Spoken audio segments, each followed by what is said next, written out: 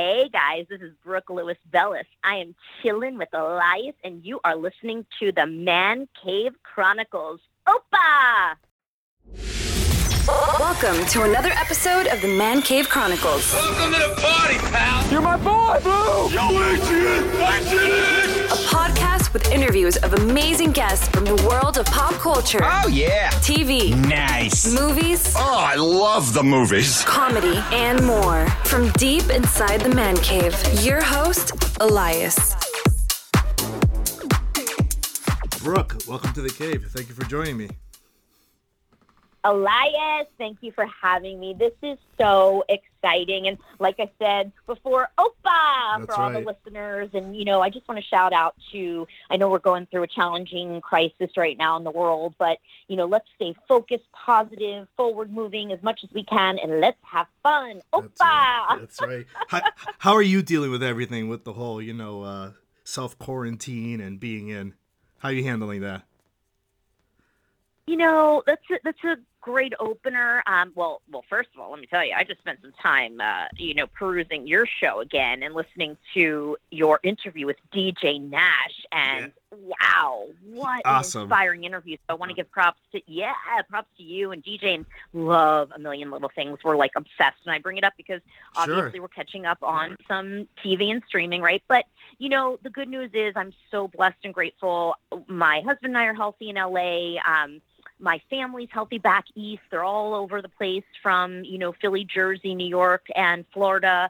And that's the most important thing. And the other thing is that, I was sick for 2.5 months from Christmas on after I wrapped a TV pilot, which we'll talk about later.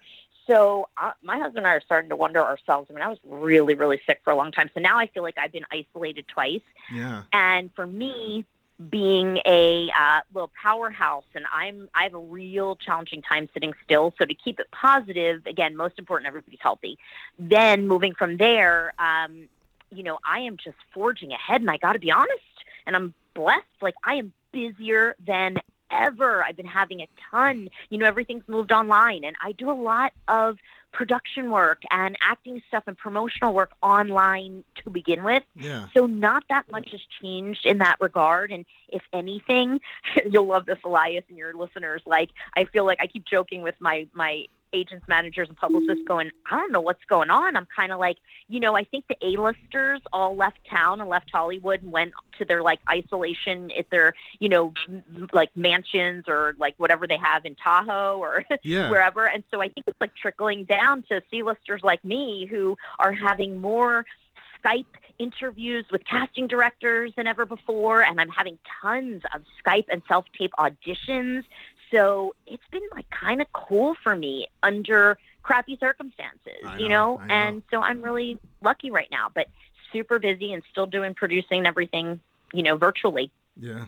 I get it completely because, this podcast, I do it on the side, but during the day I do IT, and right now I get to work from home, but I'm busy all day because I'm remoting it to people's computers, or because I work with the school district. Everybody's going home. Everybody's working from home now. That's a challenge right there. Talking to teachers and students, and then I do this on the side. Now I'm getting hit with a lot of emails because, people are at home. They want to do interviews, and it's I'm doing this at night when the kids go to bed, but it's well worth it. It is, and you've had a great lineup again. I'm really impressed with the people the guests you've had on your show, so I'm happy to be one of them. Thank you again. But yeah, it's great. It's great. And I think it's a nice way that it opens up the world for a deeper connection in some ways. And so that makes me happy that people are more open to, doing interviews, streaming, and et cetera, et cetera. And same thing with me. I'm so excited. So you've been busy the last few years, with TV, film, writing, producing, and also life coach.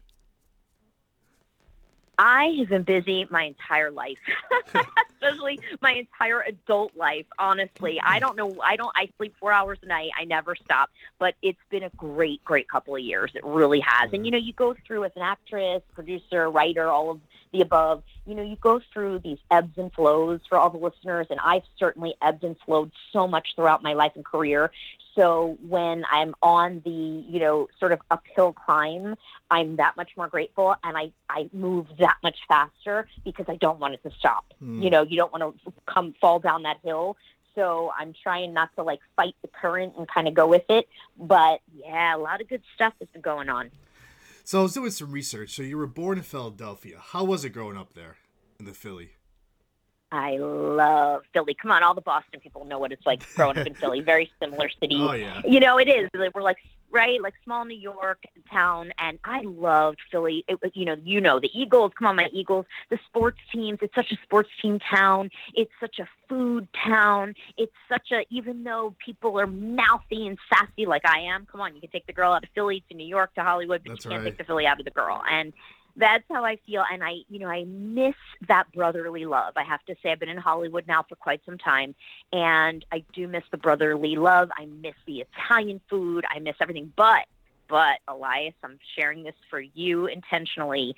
Nobody had better Greek food than when I lived in Astoria, Queens, Oh my in God. New York the last couple of years. I've been there a few times. It's great there. OMG, the best Greek food. I've never been to Greece yet. I will make it happen. But the best Greek food ever. In fact, one place that if you ever get back there, have you been to Elias Corner? I have not been there. I think is that newer? I Yeah, think it's recently, right? I don't even know if it's open. I have to be honest, because I've been here for so long. But Elias Corner was in Astoria, and the chefs were straight from Greece, and they only took cash. No credit cards, and this was a long time ago, but they had the most authentic, I swear, I think they like shipped the seafood straight from Greece. I mean, it was out of this world. I believe it. I believe it. And the thing about the Greeks is like the old school Greeks, they don't want to do credit cards, stuff like that. They want cash. But the Italians, come on. That's right. It's a European thing. That's right. It is, and I mean, I play a lot of mafioso roles in my career, like Sinatra Club and Mafioso the sitcom, and so I'm well versed. So, like growing up in Philly, everything, like how did you get into the acting world? Do you have any idea that's what you wanted to do? I've always known that I was born to be an actress. I was a little kid, very, very emotional child. My parents were divorced when I was 2, and I was alone a lot. And I would sit by the television and I would chat with the characters on my favorite shows and talk to them back and forth like I was actually in the TV. And so a little kooky, but you got to be kooky to be an actress, or an actor. So that started at a very young age. I was singing and dancing at a very young age, and I really sort of cultivated my inner strengths and my joy through the arts. And so I was taking some singing lessons and dance classes at a very young age, and then started doing musical theater locally in high school. And that's how it kind of all begun. Then I went to college and was going to give up my dreams and was going straight to law school. And at that very end of that, I said, you know what? I have to live life authentically. That is who I am. It's what I know. And it may be more challenging, and I probably would have made a ton more money as an attorney, but I decided to not go to law school and to go straight to New York and pursue my dreams to be an actress. You went for what you wanted for. Sometimes you just have to go for it. You do. You really do. I always say, one of my favorite words is be inspired, and life is challenging. We all know that. And I'll be the first to tell you that I'll never say it isn't, because it is. But you have to be inspired. And if you don't have dreams and you don't have passion and you don't have inspiration, you're not fully living. And so, again, with all the challenges, and I tell younger actresses, and I speak at a lot of film forums and stuff, and I always say, you know what, even if you follow your passion and your dreams on a smaller scale, do it. Do it, because you never know where the road will take you. And look at me. I was a little girl in Philly, and I sit here sometimes and I pinch myself. I really do. My husband and I got married last year at the famous Houdini estate in, Beverly Hills area, West Hollywood. And we leased the Houdini estate and had so many of my wonderful, beautiful, obviously my family and friends came out, his family and friends came out, and we had the rest of our celebrity friends here. And I think back and I'm like, oh my gosh, I have to pinch myself sometimes a lot, because it's hard to believe that. And I say it so humbly, like I joked before, I'm not an A-lister, but I really sit here sometimes and I'm like, Oh my gosh, in some crazy way, I made it. I've been making a living acting and producing for many years, and I'm in Hollywood, and I'm living the dream, although sometimes painful and difficult. Yeah. I'm here, I'm doing it, and I'll never quit. How many years have you been out in LA now? I've been in LA for almost 18 years. Wow. It'll be 18 years. Long time. Yeah, Yeah, straight from yeah. New York, right out of college. So, I'm dating myself. I've been doing this for 20 years more, a little over that if you count college and stuff. And so I'm here and I'm not going anywhere. And I have faced many challenges in the industry, and I just continue to forge ahead. Even now with the world crisis that's going on, I've got so many great things cooking. We're in post-production on a bunch of projects that we shot last year. We've got a bunch of stuff coming out. I'm actually producing and starring in a like little sort of podcast series or web series or new media series, whatever you want to call it, that one of my favorite directors, Joshua Butler, and I shot a proof of concept for in October. And we are now bringing it fully to fruition while we are quarantined at home. So we are filming the rest and doing all of post-production virtually. And it's kind of cool. I'm learning stuff every day. That's awesome. So when you said you've been there for 18 years, when you first moved out to LA, like, how was it compared to, like, growing up in Philly and then, living in New York and, like, all of a sudden, okay, you did the LA thing. Like, did you get scared at all while you were there? So it's very scary. I get scared after 18 years. I get scared every day in my life here, in a way, because if you think about it, you really kind of are. And respectfully, now things are changing so much, and you can live anywhere and pursue a creative career. The Atlanta is Hollywood South, and you've got Vancouver, and you've got New Mexico, et cetera, et cetera. But, Hollywood really is in some way the height of where you go, and so for me, it's so different. Again, I started out in Philly. It's where I got my Actors Equity Association, union card very young in Philly at some of the Walnut Street Theater Company or Theater Company, and then went right to New York. And one of my very first, I always call it my little big break, was Tony and Tina's Rolling Off Broadway in New York. It was an equity contract. I did 7 shows a week for 3 years. Me a really great agent in New York, and I was like living large, and so life was good. I mean, think about it. You're young, you're right out of college, you're making great money, you have full health insurance and vacation days and sick days, and it was really an incredible time in my life. So that was a fairly easy transition to go from Philly to Jersey to New York. But coming to LA was so different, and I've spoken about this a lot, where you have to really understand the world in Hollywood. And when they joke, my grandmother, who rest her soul, used to joke with me and say, "Oh, why are you going to go there? We have no nepotism there." And we really don't. So everything really is that old cliche, like it's all who you know, it's all whoever who you're married to, and it's the truth. So when I came here, I had tons of training in New York. I had done this Broadway show for 3 years. I had made, a decent living as an actress there for a couple of years, and had a great agent, et cetera. Had a lot of indie films under my belt. I mean, right out of college, we were at Tribeca Film Festival. We were at, going to Sundance Film Festival all the time. And no one cared when I got to Hollywood. The big question was, okay, but where's your half hour? 1 hour. Where is your television? And I had done some soap opera stuff in New York, little roles, and I had screen tested, which is what brought me out to California. I was screen testing for some sitcoms out here, and then it was just time to make that natural progression. Yeah. So I did. Sometimes I questioned, did I come too soon? Because I still don't have the television resume that I wish I did, where I wish I had series regular after series regular, but that's not where my career has headed just yet. And hopefully that will change in the future. So, and I always speak very authentically and honestly, I know my station in this industry, and I know the successes I've had, and I know the failures I've had. And I hope that something I say, maybe if some young listeners are listening where you are right now to your show, they will hear us and they will go, wow, you know what? That was amazing that Brooke shared that, because maybe it will help someone not make all the mistakes that I made. So it was a little bit tougher when I came out here, and very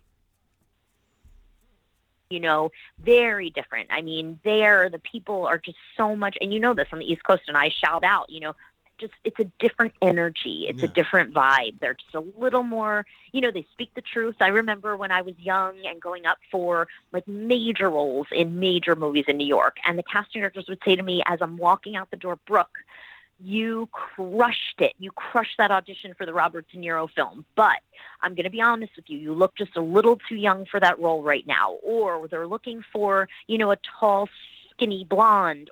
And it was great because you knew where you stood. LA, I mean, it really is the old cliche. And I'm not being negative. I'm telling the truth, where it's like they will tell you did a great job to your face. And then you leave the room and they have all negative crap to say, so it's very different. You have to get used to it, and you have to have that old cliche thick skin. You really do. And I was very fortunate when I came out here, because a lot of my friends had transitioned about 2 years before I did, like friends that I went to acting school with in New York and friends from college. And so I was fortunate to have a great support system here established already when I moved out. I don't know how I would have handled it otherwise, but I did. And I mean, we were rock stars. We were out on the Sunset Strip and partying, at, oh my gosh, I mean, all the great restaurants and clubs and pubs and everything, back in the day. I mean, 18 years ago, it's a long time ago now, and I cherish it. I don't know that I would change that for anything. And I think that, where I am now, where we stand now, whoever we are, wherever you are listening, like where you are is just where you are supposed to be in this moment. And everything you've done up until this moment has brought you. I try to look at it from a spiritual perspective. And at the same time, you got to fight for it. You got to fight for what you want. And that's why when I moved here, I went after acting and making a living acting for 4 years. I went and took producing classes, went to producing school, started producing friends' short films, et cetera, so that I could create Philly Chick, my production company, because I wasn't being met with the opportunities I had been met with in New York. And I went back to New York a lot the first, I would say, 5 years that I was here to act in like those raw indie films that I missed, that I still miss, that are a rare find here in Hollywood. So again, listeners, like go out there and create and go after what you want. And that's really what I did. And I started producing here, partnering with production companies I had worked with back in New York, and I was going back and forth. And that's how some of the films like Kinky Killers on Showtime with Turning Soul and Dog Day from Eddie and the Cruiser Streets of Fire came to pass, and then I Murders, that I got to play one of the ensemble leads in opposite Tony Todd Candyman and Gabrielle Anwar from Burn Notice and Frank Grillo and Billy D. Williams. And I mean, I really have been very lucky with the incredible talent I've had the opportunity to work opposite, but I've also had my hand in creating a lot of it and working very hard. And you mentioned all those movies and indie films, stuff like that, even like the horror stuff like that. Like, you've been given the nickname Scream Queen. How do you feel about that? I have, haven't I? This East Coast chick who did all the mobster shows and mobster movies somehow became a scream queen, right, out in Hollywood. Look, I was a girl growing up in the 80s, and I loved, once we got that VHS, forget it, I know I just dated myself again, but once we got that VHS, I was done. I used to sit and obsess and watch every playback over and over again, the Friday the 13th and all these great films and the Halloweens, and I loved Texas Chainsaw Massacre, still do, the originals. So I grew up watching those films, and I loved horror. Never in my wildest dreams did I think I was going to become a known scream queen. But again, sometimes, like I said before, it's like what takes you from point A to point B to point C. Yeah. And it happened, really, the inspiration was I went to Sundance Film Festival 2004 and was there, and I was like a visionary. I was like, the original Saw had been playing there. You couldn't get in, and the people who could get tickets were coming out screaming, and I'm like, oh wow, there's something going on with this psychological horror thriller torture. And I went back to a production company that I had worked with back in New York, and they had been wanting to partner with me on something in LA. And so I said, here's the deal. Write me go watch Saw when it releases, write me one of the lead roles, and we'll surround me with named actors, because at that point, I mean, I'm trying to think, I hadn't even done Fox sitcom quintuplets yet. At that point, that was summer of 2004. So this is like January, of 2004. And I'm like, then I had been doing, mostly like raw indie films and going back to New York, like I said. And then I said, write me like a lead role and we'll surround me with named actors. And that's what we did. We packaged the film, and it took a couple years to produce and go into pre-production and have the script to where it is and raise the financing. We did it. And so long story long, how it really happened becoming a scream queen, and it's such a long story. We had this great, like, psychological thriller, kind of like the crime thriller sort of, but with an occult sort of theme.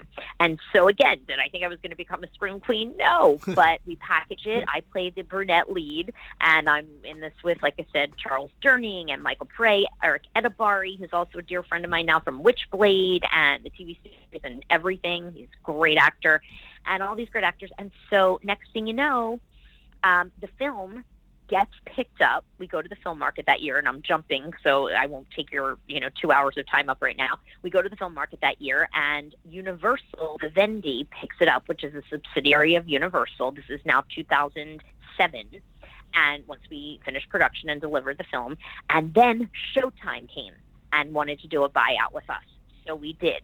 And I mean, I'm telling you, I had done at that point, network sitcoms. I had done all those raw indie films that had gone to Sundance before and stuff. And here I am. And in my wildest dreams, I never could have imagined that it releases on DVD back then, obviously. And then Showtime picks it up. They air it 3 nights a week for 2 years.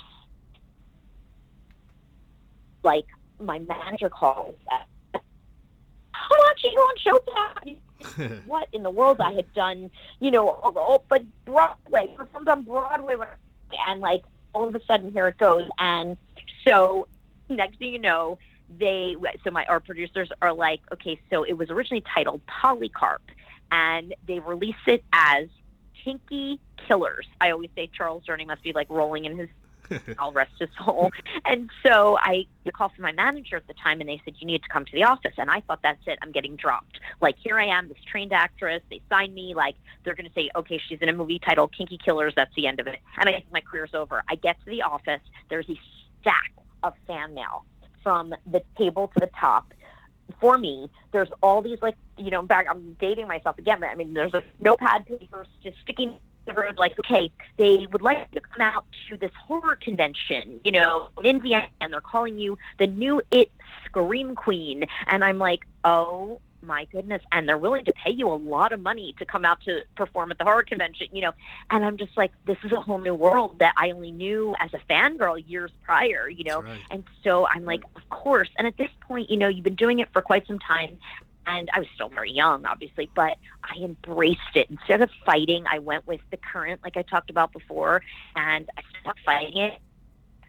I'll take the title of a famous scream queen. I ended up going on to do Slime City Massacre, which was a sequel to the 1988 cult classic. We shot that in 2009. In fact, our 10-year anniversary is coming up, so shout out to Greg Lamberson and the amazing Debbie Rochon and Lloyd Kaufman of Trauma fame. And so I ended up doing these awesome, like smart horror films that, even if they were campy and crazy, like Dahmer versus Gacy, that Ford Austin cast me in, but again, with like Art LaFleur and all these great actors that were in these films that were not just quote unquote, the type of horror filmmakers or people, and I say it respectfully because I love the horror genre. The fan base is incredible, but these people sometimes who go out and nowadays, they make these micro-budget films and they have horrendous effects and pour blood on girls' boobs, and that's not the type of horror that I've ever done, right? It's not what I've been a fan of all these years, and so I just embraced it, and I'm like, you know what? If this is where they see me, if this is where they want me to be known and famous, then I will embrace it. I will take this and I will move forward with this, and I will create something spectacular for myself whenever the opportunity comes. And so I did.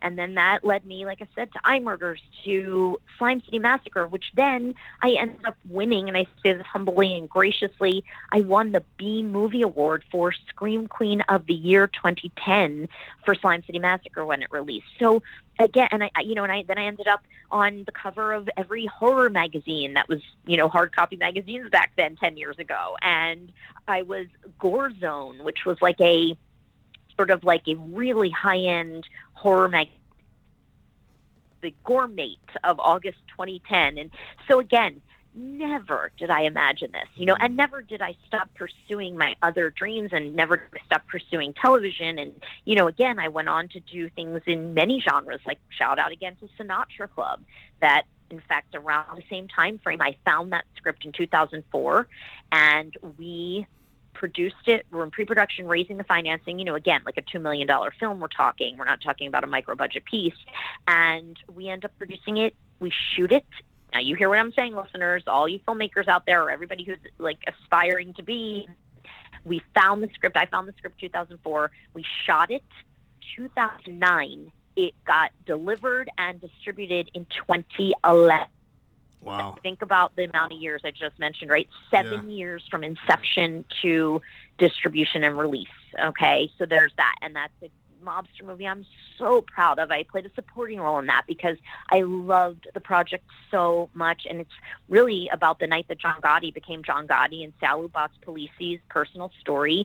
And I got to act in that with Jason Gedrick and Danny Nucci from Titanic and Michael Nori from Flashdance and Ellen Hallman from Spartacus. And so again, the list goes on, and so it's like mind blowing when I think about these indie films. And again, I feel like my era of the indie, yes, there were films that were made for no budget, like my favorites, like the Brothers McMullen back in the day, and then Swingers, which had a bit higher budget than that, and, some name value attached to it, et cetera. But like, for me, when I talk about the indies, I mean those indies that were the $500,000 to $2 million indies that are so challenging to find, make, and raise financing for now.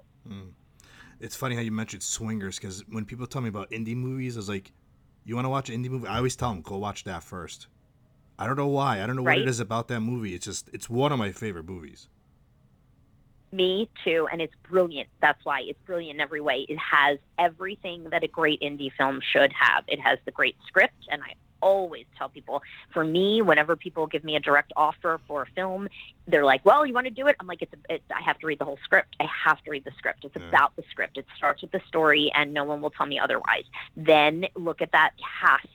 Incredible with chemistry, how they all work together, great direction, and a really cool, fun theme that even though it was shot in Hollywood and all about the Hollywood industry, anyone could fall in love with that picture. They could be in Nebraska, right? That's right. And it still makes sense. Kind of like segueing around, and I'm sure you're going to ask me about it later, but it's a perfect opening to talk about Half New Year, which is a film that I got to play one of the leads in, and it got released on demand TV in September, and now it's made its way to Amazon Prime and Vudu and everywhere, and iTunes, so check it out, everyone. But why I bring it up is it is shot in Hollywood, and it's about a group of friends and the trials and tribulations they go through as they move from wherever they came from to Hollywood. And like the tagline is, friends are the family you get to choose. And there's so much truth in that. And now this is a much lower budget than like a Swingers, but it has that heart. And that's what attracted me to it when Drew McInerney, who is my, real life and on screen little brother, star of the film, one of the writers, along with Georgia Manides in America, but Manides, in Greece, another Greek. Yes, in fact, we went to the Greek Film Festival last year, and we won the Audience Award, just so you know that if you ever get a chance, Elias, to come out for the Greek Film Festival, you should. It is spectacular, and every major player in Hollywood, from Tom Hanks and Rita Wilson to Nia Vardalos to Sophia Milos to on and on, the Mandalores, who I've worked with many times, Costa and Louis Mandalore, who are just wonderful, and Louis is my friend, and I just got to act in a pilot with him, and so festival. So we won the Audience Award for Half New Year, and Tom Arash directed it. And so why I bring it up again is it's something I'm so proud of. It's not horror, and I love horror to pieces. I'm doing a horror piece right now with my, darling Joshua Butler, and we'll talk about that later. But it is just a very heartfelt film with a purpose, a comedy dramedy with a purpose, and that is what I think is missing so much in cinema now. Although maybe it is starting to change and segue. Like I watch some of the little, low budget films on Netflix, and I think they're fantastic. And look, if I could act in indie films with heart and soul for the rest of my days, I would be really happy.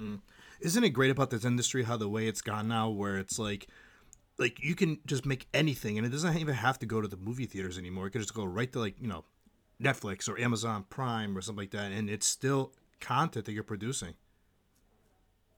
You want me to be honest? You want me to be honest with your listeners? Yeah, go ahead. So 100% what you said is true, and 50% of me would get on board and be like, Elias, you said it, and you did, and it's the truth, and it has opened up doors, and it really did start again in my heyday, which was like 2007 to 2011, like 2008, 2009, like when remember, I had the fortunate opportunity to shoot and act in Kinky Killers for Showtime on 35 millimeter film. Same thing with Eye Murders, and then we went digital once we hit Sinatra Club in like 2009. So the challenge with that, as you know, back then was that once the digital and HD started, and then it wasn't nearly as expensive as film, everybody, went out, bought a camera at Best Buy, and called themselves a filmmaker. Yeah. And you could. And there is a blessing and a curse in that. That's why I'm saying I'll speak the truth. There's such a blessing and a curse because that's also when content gets incredibly oversaturated. And look, everything I've done, whether it's my web series, whether it's my Ms. Vampy series, like what I commit, I've done. I've been forced because I want to act. I act. I've been forced to produce short films so that I can show that I actually have some acting chops somewhere, and show the kind of roles that I dream to play that I don't get the opportunity to do all the time in Hollywood, right? So it has afforded us that, and I can make, and I've made $10,000 short films, whereas I know some people are making $500 short films. Whatever you can do, but my where I stand on that strongly is do it with quality. However low your budget is, you can still create quality content. With all my Ms. Vampy shows, we went into studios and shot with proper art direction, proper equipment, proper crew. That's the only thing that drives me crazy about the idea that anyone can make it now. I still stand behind, go to school, even if it's an online course, good on you, do it, study, learn how to do it. And trust me, in our 40s, we're veterans. It's like the frustration conversation where my friends who are like DGA and have worked their butts off to gain the position that they're in where they get to direct feature films and television, and it's like they're competing now with young kids who have never taken a course on how to direct in their life, and these people paid bazillions of dollars, right, to go to like NYU or USC film school. So it's a different world. And so that's the positive. Negative to me is that anyone can do it. So I still want the listeners to go out there and make the choice, make the powerful choice that if you're going to make a movie or a web series or a new media series now or a streaming series, it's more competitive than ever because there's that much content now, whereas there never used to be that much content. Remember, the studios back in the day ran everything, and then they had the subsidiaries, right? So like the greatest indie films were the Miramax films, were the Fox Searchlights.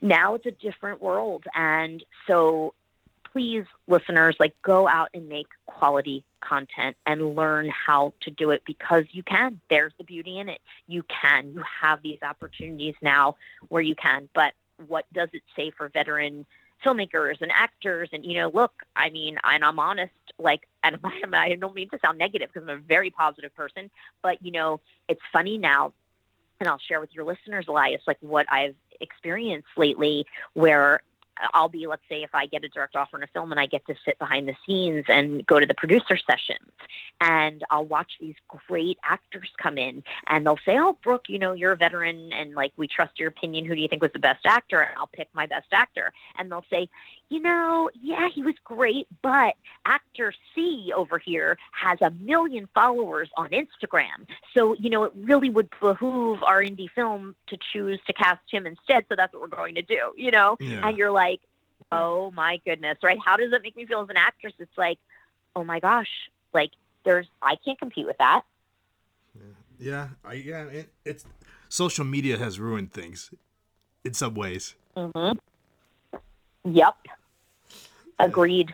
It has. And yet, again, 50-50, right? Yeah. Like, you can look at the beauty in it and be like, oh my gosh, like, I mean, we've made friends, fans follow. I have fans that I chat with on social media, on Twitter, from Uzbekistan. I get fan mail from literally China, Uzbekistan, Russia, Spain, Italy, you name it. And they can say hello to me and say, thank you for sending me the autographed picture. Thank you for sending my daughter an autographed photo, and they're in Uzbekistan. Like, what world, right? So that's a beautiful thing. But then you get the people who are promoting themselves falsely, as we know. Listen, I used to host shows, like, I'll bring you up. Like, how does it make you feel, Elias, when I know? And let me say this to the listeners, because, again, I've been doing this for 20 years, and I've been on thousands of interviews, whether it be in magazines or podcasts or radio shows or you name it. And I know now we choose, my publicist and I choose, and put me on the quality ones. And yours is incredibly quality. I'm not blowing smoke. Like, your website's beautiful. You're welcome, and you deserve it. And I know you're working your butt off, and I know that you're keeping it. You're choosing powerfully to keep it at a level where you're having quality guests. My goodness. I mean, like I said, I listen to your podcast, and it's awesome. And kudos to you for doing it. But I know you're working your butt off. So how does it make you feel when all these quote unquote podcasts pop up, or radio shows quote unquote pop up daily, who have not even bothered to do their diligence to, like, scratch the surface of, like, what you've been putting into this? Yeah. I mean, you're right about that, because, like, I've been doing this for like almost 3 years, and then Celebrity A brings one out, and I'm like, great. Like, how am I going to compete? How am I going to compete with Celebrity A when I'm just an independent podcaster? And you're not. I'm not. That's right. Yeah, and you're not. And that's the choice. So you're going to be you. You're going to be amazing. You're going to keep putting in the hard work and keep keeping your celebrity guests at a certain level. That's right. And keep creating quality content. And that's it. And you're going to be grateful and blessed, and you're going to shine. And you just got to be you. And that's probably the most powerful thing I could share with any listeners, because that's the space I'm in. Yeah. Look, I've done over 50 film and television in my career. I've done Broadway. I've gotten to star with Oscar-nominated actors, and I am so fortunate, but there's many people who don't know who I am, and that's okay. I have to get to that point where I accept it, and that's all that matters. Yeah. I mean, I've had other podcasters that have talked to other people, and it's come back to me before. They're saying, like, who's this person that he has on? Why does he have a podcast? And I'm like, I don't care who comes on, because I want to just talk to them. I want to hear their story. It's like, I don't care if they're not huge. That doesn't bother me at all. Yep. Good for you. As long as they're interesting, in my opinion, as long as they're interesting, as long as they are accomplished in something and not falsely, again, going back to, like, how people present themselves on social media, where everybody looks like a celebrity now, right? So what does it do to the true artists and the true people who've been doing this for years and years and years? And so, like, I'm grateful to be on your show. Absolutely. And like I said, I'm listening to DJ Nash, and I know you had my little darling Jacob Hopkins. I work with his mom, Deborah, awesome. And he's such a superstar. He's amazing. What a young cutie pie talent. And I work on his mom, Deborah's charity, Breaking the Chains Foundation, for people who are challenged with body image, eating disorders, and, like, self-esteem issues. And it is to cultivate all of those challenges and heal through the arts of all kinds, from acting to painting art to dance art. And so everybody check out Breaking the Chains Foundation. I'm a celebrity ambassador with Deborah. And so that's how I know Jacob so well, plus through Cats PR, but I just adore him. And I mean, talk about a little star, so you've got the quality guests on. So keep it that way.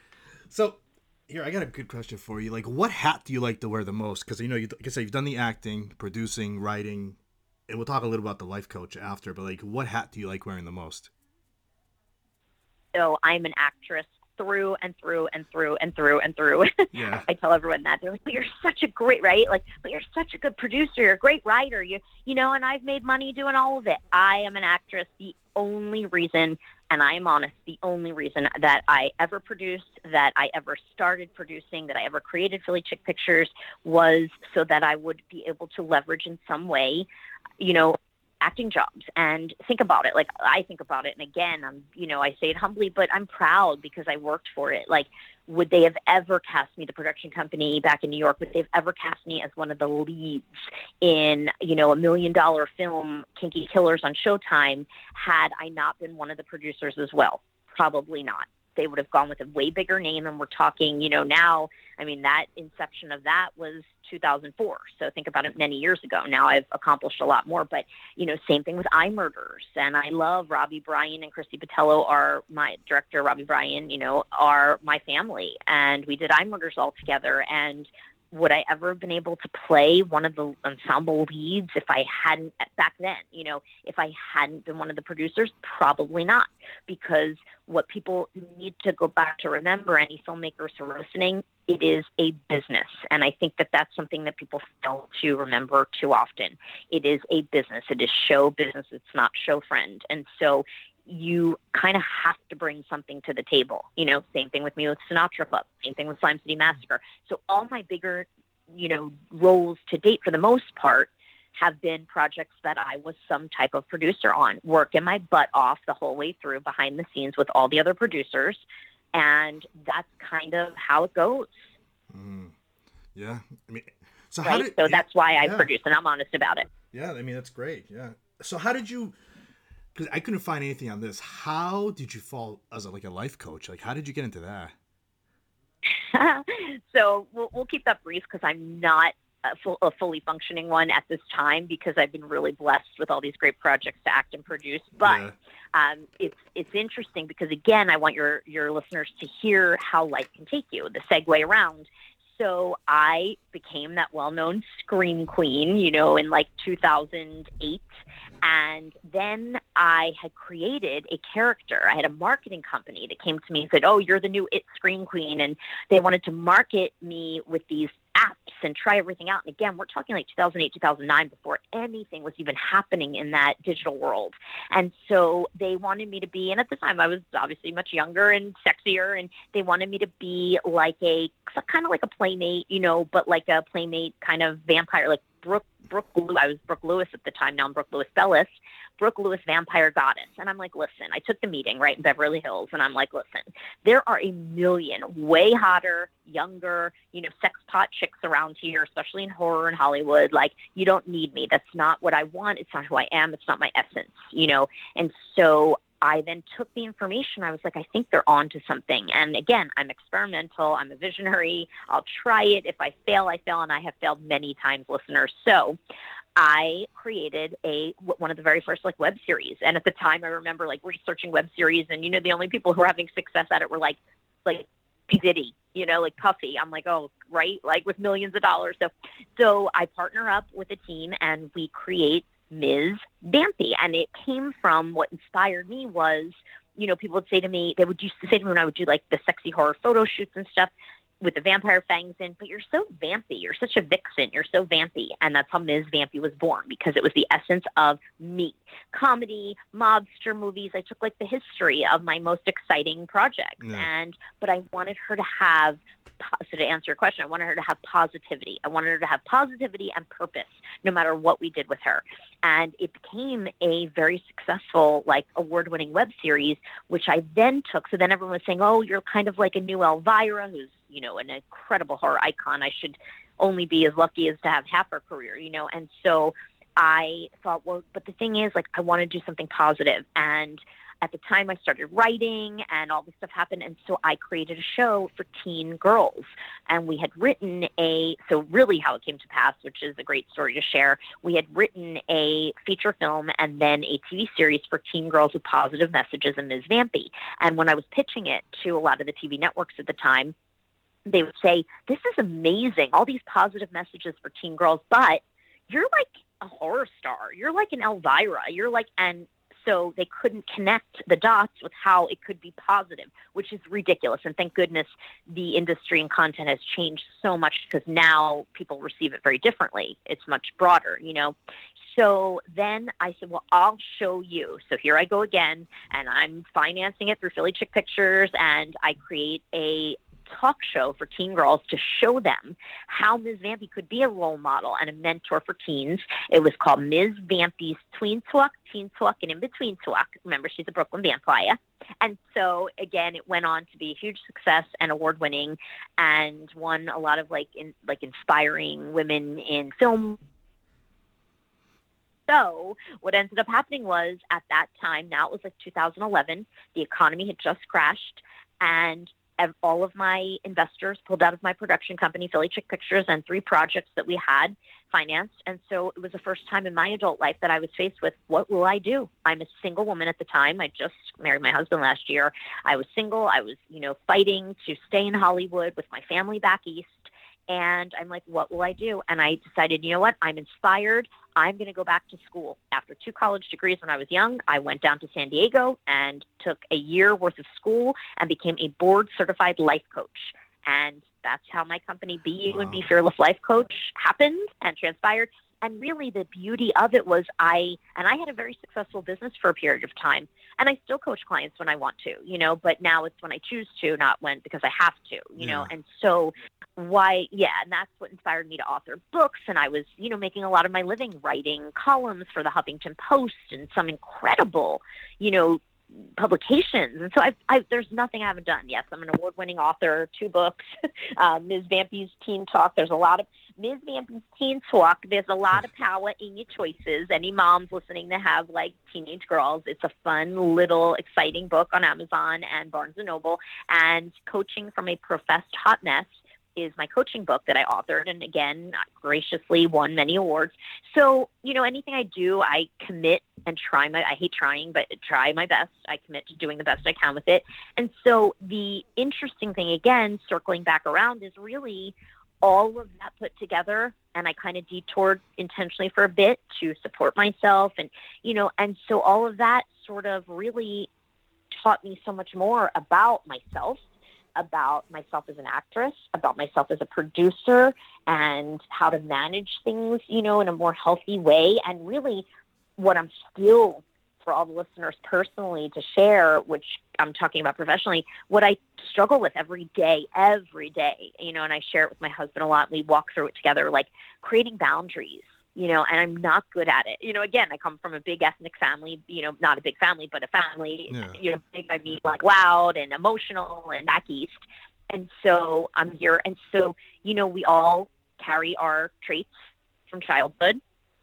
And so for me, I'm very sensitive. And so I feel like I've allowed in certain scenarios and in the industry and stuff to be taken advantage of and stuff like that. And so it teaches me, and I of coaches that I have to go to. Shout out to Lori Bertazon and shout out to Michelle Colt. And, I have my people in my stable, but I have to coach myself every day and every moment, which is so useful with my tools to go, okay, how did that feel?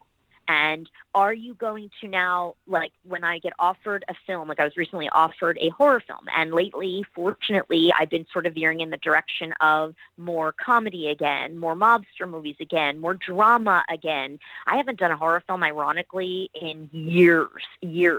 So yet the Scream Queen moniker sticks, and I embrace it. But I've done so many other things. I've been doing much more television, like the new TV pilot Stripped that we're in post-production with right now that stars Casper Van Dien, that Mark Klebanoff wrote and directed with Christophe St. John, and they wrote The Treatment Before He Passed, and Frank Krueger is in it, Larry Henkin, and Jessica Morris, and Jenny Wenger, and just an incredible, incredible cast. Dat Fan, and Louis Mandylor, and Suze Lanier-Bramlett, and everybody knows these names. Again, veteran, wonderful, brilliant people and actors, and we had the fortunate opportunity to do that in Reno, Nevada, and shoot all December.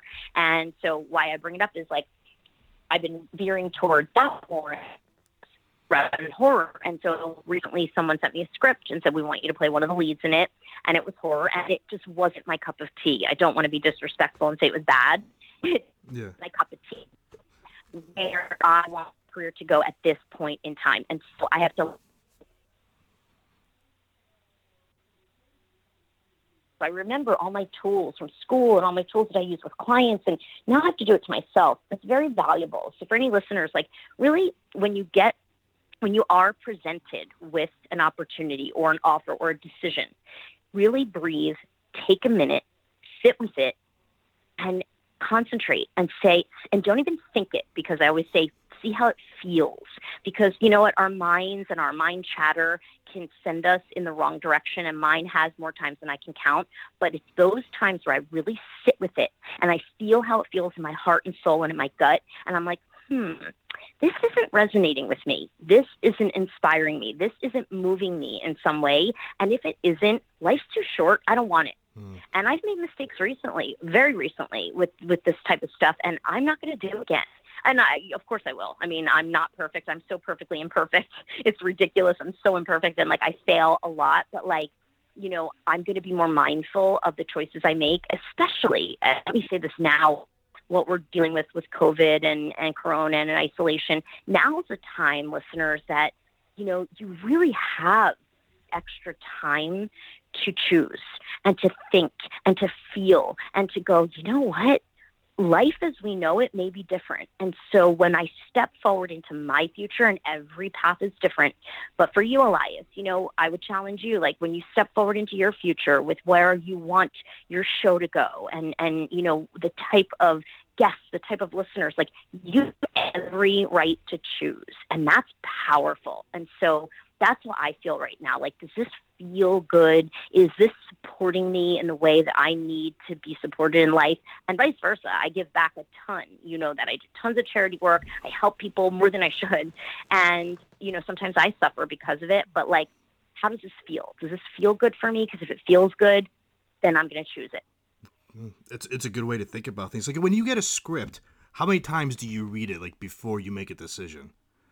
Or do you ever, like, stop halfway through? Great question. Yeah. Great question. Go ahead. Finish what you're going to say. I was going to say, like, do you read it and go, let me read it again, and then maybe change your mind the second time around? Or like, how does it work with you?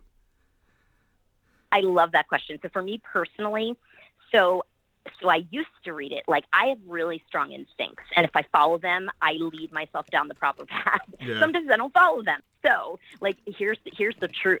When I was a little bit younger, even 10 years ago, like, I would read a script, and if I found a role, my friends make fun of me, by the way. So if I found a role in it that I love, like, sometimes you'll read like a mediocre at best script, and yet there's a role in it that I just love, that I want to sink my teeth into, and I'm dying to play, and maybe I haven't played that type of role as an actress yet. And so I'll get like a little kid, you know, I get all excited and overzealous, and I'm like, I got to do this movie. I'm going to say yes. I'm going to tell my manager, say yes for me. You know, let's negotiate. And so I used to jump into things a little too soon, and then I would get myself into trouble, you know, and now I read it twice. So I'm glad you asked that. To answer your question, I'll read it once, and if I really enjoy the script, then I'll search more into the character and see if it excites me and inspires me. So yes, I usually read it twice. Sometimes on rare occasion, I'll read it once, and I'll just know in my heart I have to do it, or I'll know in my gut I don't want to do it. And sometimes you are correct too. I will read. I try to be very fair. I do that with watching television. I do that with watching films. I do that, you know, like, I'll try to read it through its entirety. But if it's like, if I'm halfway and it is just atrocious, I can't do it. again, and I think when I was younger I did, but now life's getting shorter, and time is precious. And I'd rather be, spending time drinking wine with my girlfriends or spending time watching Netflix with my husband, which we don't get to do. I mean, we haven't even finished Ozark yet, and like, it's time's too precious to waste. Yeah. So what's next for you in 2020? Like, what do you have, like another goal? Like, because you said you've done acting, you've done writing, you've done producing, you name it, you've done it. What's next? I've done it. Yeah. So, well, once we get out of this mess here, Right. so really simply, my goal this year is to act. I just want to act. I have produced, and now of course I'm producing something right now that I said we'd talk about, and you're going to be one of the very first exclusives to get it. But I went into 2020 and I went, okay, I produced or executive produced or a bunch of stuff in the fall last year, which was not expected. I produced a 600-person wedding that almost killed me for 2 years, where I thought I would end up like in a straitjacket. So then in the fall, these incredible opportunities came to me. Like I mentioned, the TV pilot Stripped, which will be coming out this year. Super excited. And I got to play Jules, one of the leads, and she's an eccentric publicist to Casper Van Dien, Chris Cameron. So what an incredible opportunity. And right before we left for Reno, Nevada to go film that all of December, I had another incredible opportunity. My psychotherapy amazing writer-director, Stacey Lane Wilson, wrote a piece with Darren Gordon-Smith, this incredible, like we talked about, segueing back around to the little fun indie films, this low budget indie titled The Second Age of Aquarius. And you've got two of the most fun, eccentric, talented, brilliant writers who know everything about music. In fact, Stacey Lane Wilson has the documentary The Ventures coming out this year. So these two are just incredible, and they wrote a script, and she cast me in the role of Tawny Stevens, who is a stuck in the 1980s Jersey rocker mom. Oh, you must like love that. Like a video vixen. Oh, I couldn't say no. Like a video vixen. I believe in Stacey so much. Their talent is amazing. She commits again to the kind of artistic indie films I love. And so to play that role in the leather jacket, big Aquanet hair, like, I know I just dated myself again, but the listeners will laugh. And the leopard pants and the makeup that Allison Noel did, my incredible glam squad, that with the pink fuchsia lipstick. Anyway, we just got so into character. It was so much fun. I got to do my Jersey accent that I love, and just a great, sexy character role that I could sink my teeth into. And we shot that in November. And then prior to that, so I'm rewinding, which will segue to where I am now. Again, Joshua Butler and I had shot a proof of concept for a horror project, very smart horror project. Joshua doesn't mess around. He is genius. He's from the Vlog franchise that he won tons of awards for when we met back in the day and at the horror festivals. And then he went on to direct Vlog on MTV. And then he went on to direct The Vampire Diaries and The Magicians and The Following with Kevin Bacon, and the list goes on and on. He's brilliant. And so we had been wanting to get together for a long time and create something. And so we filmed a proof of concept in October of last year, which was incredible. I mean, in the brief moments that he got to direct me, it was one of the most amazing direction I've ever had. And it brought me to tears, and I can't wait to continue this project with him. So when we all went into isolation for quarantine, I said to him, me, I've got to keep moving forward. I know this is a challenging time, but I am not putting my past projects, our past projects, all of my groups, to rest. And I'll tell you, Stacey Lane Wilson is in full action. They're in post-production for The Second Age of Aquarius that'll be out. And Mark Klebanoff is in post with our project our project Stripped. Yes, edit there. And so everybody's moving forward, and we are moving forward now. And we chose to be experimental, Josh and I, and we are currently filming. Well, we are finishing filming next week virtually with everyone who was involved in the project in isolation. We are filming virtually. And so this is exciting. And the title of this is Red Rooms. And we're going back to our horror roots, Josh and I, anybody who is into the dark web, and I mean really perusing and playing on the dark web, it's a group of people who are abducted and held captive. And this is real. This is very real. This happens. And wealthy people pay, kind of like The Purge, you know, if you know about, like, if any fans of The Purge, Anarchy, and The Purge series, wealthy people pay on the internet, sickos, to, like, watch people be abused but this is more psychologically tortured. We obviously we can't hire our A-list effects crews right now in isolation, so we're doing the best we can, but a lot of it'll be done in post-production with CGI. So I mean, I'm playing one of the leads, and David Alpay from The Vampire Diaries and The Tudors. This is incredible. I don't even know what to say. My girl, Suze Lanier Bramlett, again, from the original Wes Craven's Hills Have Eyes and Welcome Back, Kotter, and Noah Blake from Teen Witch back in the day, and all the great, he's a TV star, and Ricky Dean Logan from Nightmare on Elm Street fame. Again, I am pinching myself again, because here I sit, and I'm like, okay, not to be disrespectful to a world crisis pandemic right now, but I'm in my home in Hollywood. You know, this little girl from Philly, originally, Philly, Jersey, New York, is in her home in Hollywood and still continuing to move forward, star in and produce a project during this. So how lucky am I? Now I know why you only sleep for 4 hours, like you said. You're just always busy. Well, I'm really a vampire. There you go. Brooke, how can the listeners find you on social media? So I am as active as I possibly have time to be. I'm not so active lately because I'm trying to really respect what's going on in the world. But I am at Instagram at Brooke Lewis LA. Same thing, Twitter, Brooke Lewis LA.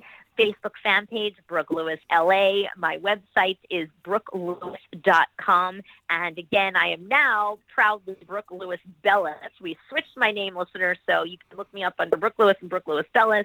And I love my fans. I love new fans, old fans. I'm so grateful to have whatever I have in this crazy industry and world right now. And so I wouldn't be here without the fans, that's for sure. And my horror fans have followed me from horror to thrillers to sci-fi to drama to monster movies, you know, and now to TV. And I am so lucky. Brooke, this was so much fun, and I want you to actually come back on. I'd be honored anytime. So, come on, we're Greek. I'm a fellow Greek now. There you go. Yeah, that's right. That's right. So yeah, this was great. Yes. This was great. We can do a Rock East Coast next time. There you go. Thank you for coming on. This was fun. Thank you. That's a wrap. That's a wrap, everybody. That's a wrap. Thanks for listening to the Man Cave Chronicles podcast. I finally get my man cave. You can find us on Twitter, Facebook, and Instagram at the MCC Podcast and our website, themccpodcast.com. Until next time.